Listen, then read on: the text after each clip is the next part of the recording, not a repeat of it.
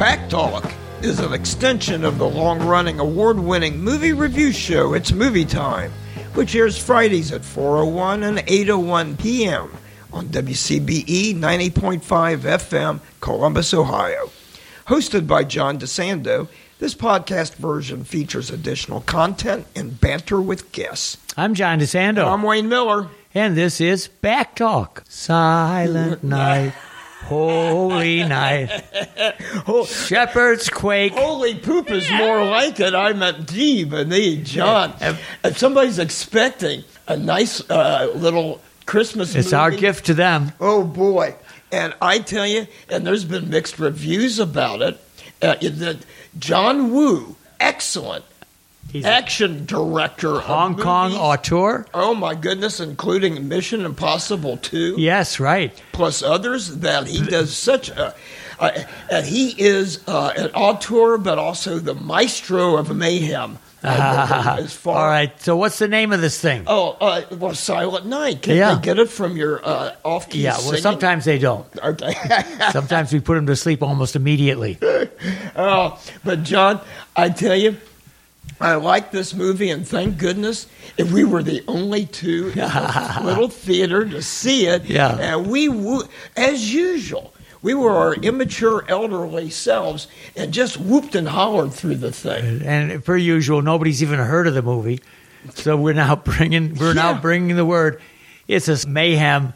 Vengeance, yes. Most of all, flick. And how many have we done this year alone? Oh, yeah. I've got a list that we'll talk about at our podcast. I know. And just go over it. I must be 20 titles, just ones that I think I've seen. I know, and you wrote an excellent review for WCBE about this. And this is one thing that, because, and you talked about particularly ones that we have seen and reviewed recently, like The Killer, and The Equalizer 3. Yeah, and I think The Killer's a good call because one of the characteristics of this new Woo is the lack of dialogue.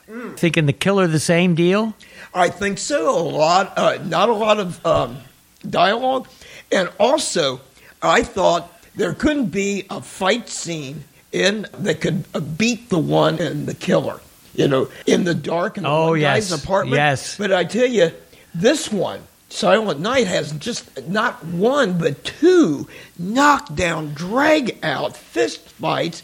You could hear every bone crunching. And what I like about it is that it's the first encounter that our protagonist, after having spent 7 months beefing himself up and training off of YouTube about how to fight. How to fight. And the first one he gets in contact with gives him a real hard run. Oh, I know. There is a choreography in all this. Not only the fist fight scenes like that, but also, good grief, it's like a chorus line of killing. People getting shot. But, John, I do want to say one thing about this, since you had mentioned about him beefing himself up to wreak mayhem on the gang members that slew his son.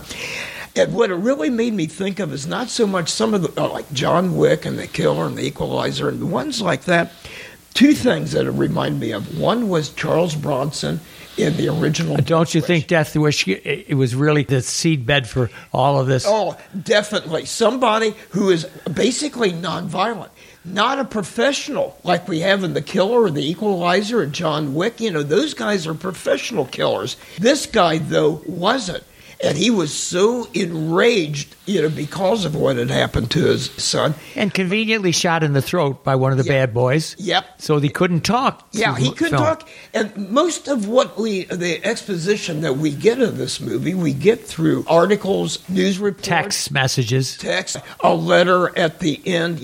We really find out more things like that. And to me, that's what really made the movie. What didn't make the movie for me, though, that kind of like I felt dragged a little bit and reminded me of all the darn Rocky movies as Rocky goes into a regimen of it's the training sequences. You are so right. That just we kind get of it. like drag. We get it. You're right. Yeah, we get it, and I get and I really like Joel Kinnaman.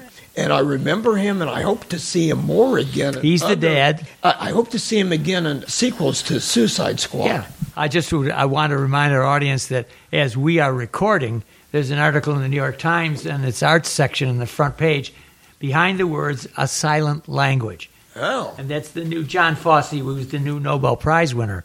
And that's what they're talking about, how much there is beyond just the words. Yes. Yeah. And that's what I was hoping we might be able to identify, though I think it's almost impossible to identify, except that in the case of Kinnaman, I agree with you, because he's required now to emote, not talk. Exactly. And I guess that would be the true sign. And in some ways kind of reminds me, and I really liked it quite a bit, years back, the Academy Award-winning movie, the French film, The Artist. Yes. And that was, quote, silent. Lacking it was not that noticeable for me because I could keep up with the plot fairly well. And, of course, there is few words here and there, but usually swear I words. think some have estimated about 10 words. Mostly in there. You've already mentioned what I think to be the real characteristic of this is the choreography. Yes. And Wu is, we mentioned John Fosse here in this article. Bob Fosse would remind you of how much can be said in dance. Yes, you're right. Power of the ballet. The closest competitor would have to be John Wick. Yeah, but also more recently The Killer, too. You know, yes, but I'm talking about that choreography of violence. Yes. Oh, my God. Especially the big shootout at the end. We were amazed, and amazed by not only how proficient Kinnaman's character was in dispatching these people with a shotgun, an ally comes along to help him out. And one of the reviews I read about this, they didn't really care for, and they thought that she was just, her role was so underwritten that they could have left her out, and that was Kinnaman's wife in the movie. I think she really we both found her alluring. Yeah. Yes, the heart to the movie. Yeah.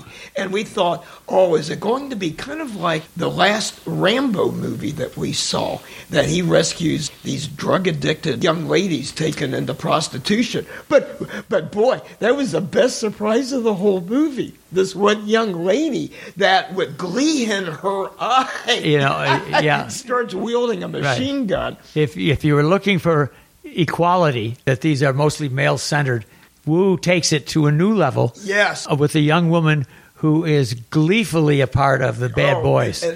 She was also part of, I thought, a very interesting scene of the big bad guy, the heavily tattooed gang leader, and their little dance scenes. They're dancing around in this really surrealistic apartment. Yeah, and he has pumped her up with drugs. Yes, of course, some telltale signs of a close-up of her injected-ridden arm. In a way that allows Wu to satisfy the people who are appalled that a woman should even be doing the mayhem that she is and joining with them. So, in other words, Wu is saying she's not really responsible. Right, yeah. But it is a hoot to see the delight with which she dispatches the bad guys. She just gleeful. Talk about Christmas being a gleeful season, But back to the whole thing about the whole Christmas theme, because the action starts out, I think it was Christmas Eve, for nearly a full year, as he writes on his calendar, kill them all. Right. On Christmas Eve. Which reminded me of Heart of Darkness and Joseph Conrad. Exterminate the brutes. Yeah. Oh, yeah. So, okay. Very much the same kind of thing. Yeah, which is a whole level of malevolence that goes beyond even any warfare that we know. Right. And interesting that Marlon Brando in Apocalypse Now, based on Heart of Darkness, that the big heavy is heavily tattooed, but bald. Oh, yeah. But a great villain. Feel-good Christmas movie, but it is heart-tugging at the beginning and then at the end. So I recommend it. For adults. Yeah, definitely. Yeah. Oh, don't take the kids. They'll be traumatized if Santa's going to come down the chimney with an Uzi. We have a vengeful film here. Yes. John Woo's Silent Night. It is not a Christmas story. Nope. It is not a manger scene. Nope. It is. If there were animals in the manger scene, then they would have been shot and slaughtered. It's manger mayhem. Yeah. Revenge films. Yep. Go ahead. I'm anxious to hear your list. That I think is just as badass as any you could ever have would be Cape Fear. Oh, yeah. Okay. Yeah, I mean, interesting choice. That would not have come to my mind. And of course, there's two versions. Yeah, but either one, both Mitchum and De Niro. Oh my goodness! Yeah, are menacing. Both good bad guys. Yes, and one that you and I have agreed on is just a killer, so to speak. Yeah. Straw Dogs at 71. The mild, meek-mannered Dustin Hoffman, you will certainly not get there, but you will get the fetching Susan George. Yeah. And you have several Eastwood that really are hallmarked by revenge. Yeah. Thinking about the outlaw Josie Wales. Exactly. Hell Rider, best one of them all. Yeah. Would have to be Unforgiven. Unforgiven's good. Yeah, that's a class. But I would also put in there High Plains Drifter. Good one. Talking about stylized, one that surely ranks up there at the top with our John Woo would have to be Kill Bill. Yes, Uma. Great job. And some good turns from some other people, including the late David Carradine. Mm-hmm. A Quentin Tarantino style. Yeah. And one that is all about revenge, but mostly overshadowed by great performances. Inglourious Bastards. Yeah. Now we're talking real revenge here. Yeah. Oh, yeah, the Jewish American soldiers going after Hitler. Yeah, right. Yeah, Brad Pitt. And, interesting enough, a British spy that was infiltrated the Nazis, the Gestapo, Michael Fassbender. Somebody who's going to be the daddy of all revenge. And that isn't from Death Wish. Yes. This is Liam Neeson. Oh, yeah. Definitely. Isn't his recent stuff mostly revenge? Like especially Taken, when the human traffickers kidnaps his daughter and everything. But then the other one, he was a snowplow operator. Cold Pursuit. Yes, that was a good one. Unfortunately, though, and since you did bring up Death Wish, I'm going to jump in here a second because that was one of the first ones that came to mind, and one of probably the older ones because it's a good 50 years old. In the early 70s, I believe, and Bronson, who played, because he was an ex-soldier, but he was a conscientious objector. And as his wife is murdered and his daughter raped, and he goes after revenge. Which one is this, though? The very first one. The sequels, the Bronson sequels to Death Wish, just kind of kept going downhill. There's some other tough ones that you might not think about. Memento. Okay. Yeah. It's actually about revenge. Yeah, Guy Pearce. Losing his memory every time and having to rebuild it again. That's more of a brainy revenge type of film. Yeah, since each scene works backwards. Right. It wasn't filmed backwards, but the original scenes, and it takes us into his mindset in that movie of not having a memory of what came before. Yeah, let's explore in a meta way. What is the attraction of these revenge films? We've got probably dozens here that we could talk about. Yeah. That's a pretty consistent genre. It is. And, John, I think the reason why is that it really plays on individuals' mindset of what would you do in a situation. Somebody killed a loved one of yours. What would you do? And, of course, I'm a huge fan of these true crime, Dateline, and all these other things. The one thing when they interview the survivors, the loved ones of a murder, hard to forgive and definitely to forget. It really plays on a kind of a deep-seated human trait. Mm-hmm, mm-hmm. And I think perhaps another level of thinking on this is that in the world such as we live in, it's impossible to see who is going to win and who is going to lose, whether justice is going to be. How do you assess the Mideast? How do you possibly Israelis, Palestinians? Yes. How do you make judgments in the end? How does justice prevail when there's argument on both sides? Yeah. So this is, in the case of these revenge films, it's cathartic for us. Yes. We sit there and we know the bad guys are going to get it, and so we know that justice is going to be out, even though it's outside of the norm. But that's I think it has an appeal. Yeah. I think you use the great term there, catharsis. Yes. Because sometimes it doesn't bring total closure, but at least kind of cleanses the soul a little bit, or at least you did something. A lot of times people feel like they're not empowered. And this is one way of empowering. And you notice how Wu stacks the deck against our bad boys, getting the tattoos all over their head. Oh, yeah. So we know exactly who the bad boys are. And of course definitely. They're not politically correct. No, they're not. There's nothing suave about them at all. Yeah, they're definite. A presidential candidate would probably call them vermin.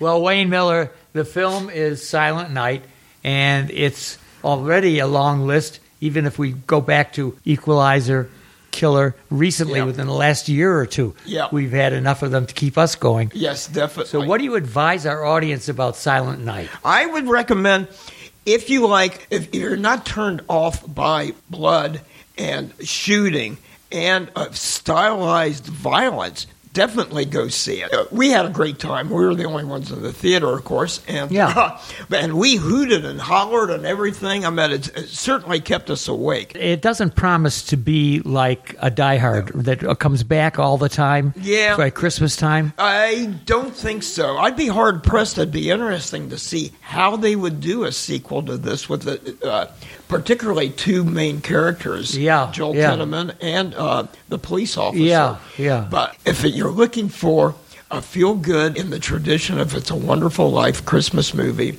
don't see it. Once again, it ranks up there. We talked about revenge movies and the holiday theme, and of course, recently we reviewed Thanksgiving.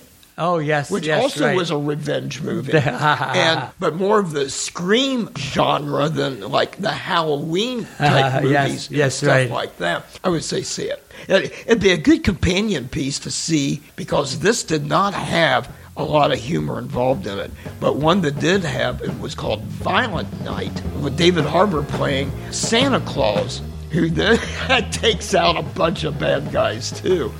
Silent night, holy night.